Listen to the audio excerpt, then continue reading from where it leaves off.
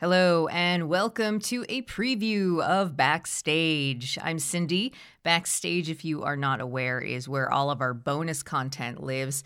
We're giving you a preview today in hopes that you will join us backstage with a generous contribution of at least $5 a month or $60 for the entire year. And you can make your contribution at basicfolk.com right now. Also, links in the show notes. And this time on Backstage, we are doing an occasionally featured segment called Field Music, where we will hear a recording of a traditional song from a folk musician, also who from and where they heard the song originally and what they know about that song. This time around on Field Music, we are hanging out with Amy Helm, who is the daughter of Levon Helm, legendary drummer and vocalist for the band.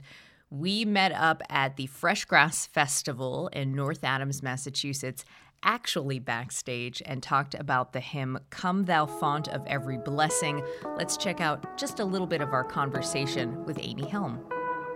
No, I'm going to do a song called Come Thou Fount of Every Blessing. Right. That Martha Scanlon taught me. I think I've probably talked to you about this one. And I've got to ask her where she learned it. I think that she must have grown up singing it in church, but I've never found a version quite like hers, which has this kind of lilt and extra bars and out of time and a little bit, it's just an unusual... Like, it's got some swagger? It's got some swagger to compared to, when you Google it, when you look it up to find other versions of it, there's a lot of very straight, very choral kind of versions of it. Mm-hmm. But I like it's got the Martha Scanlon swagger. That's the version cool. I learned.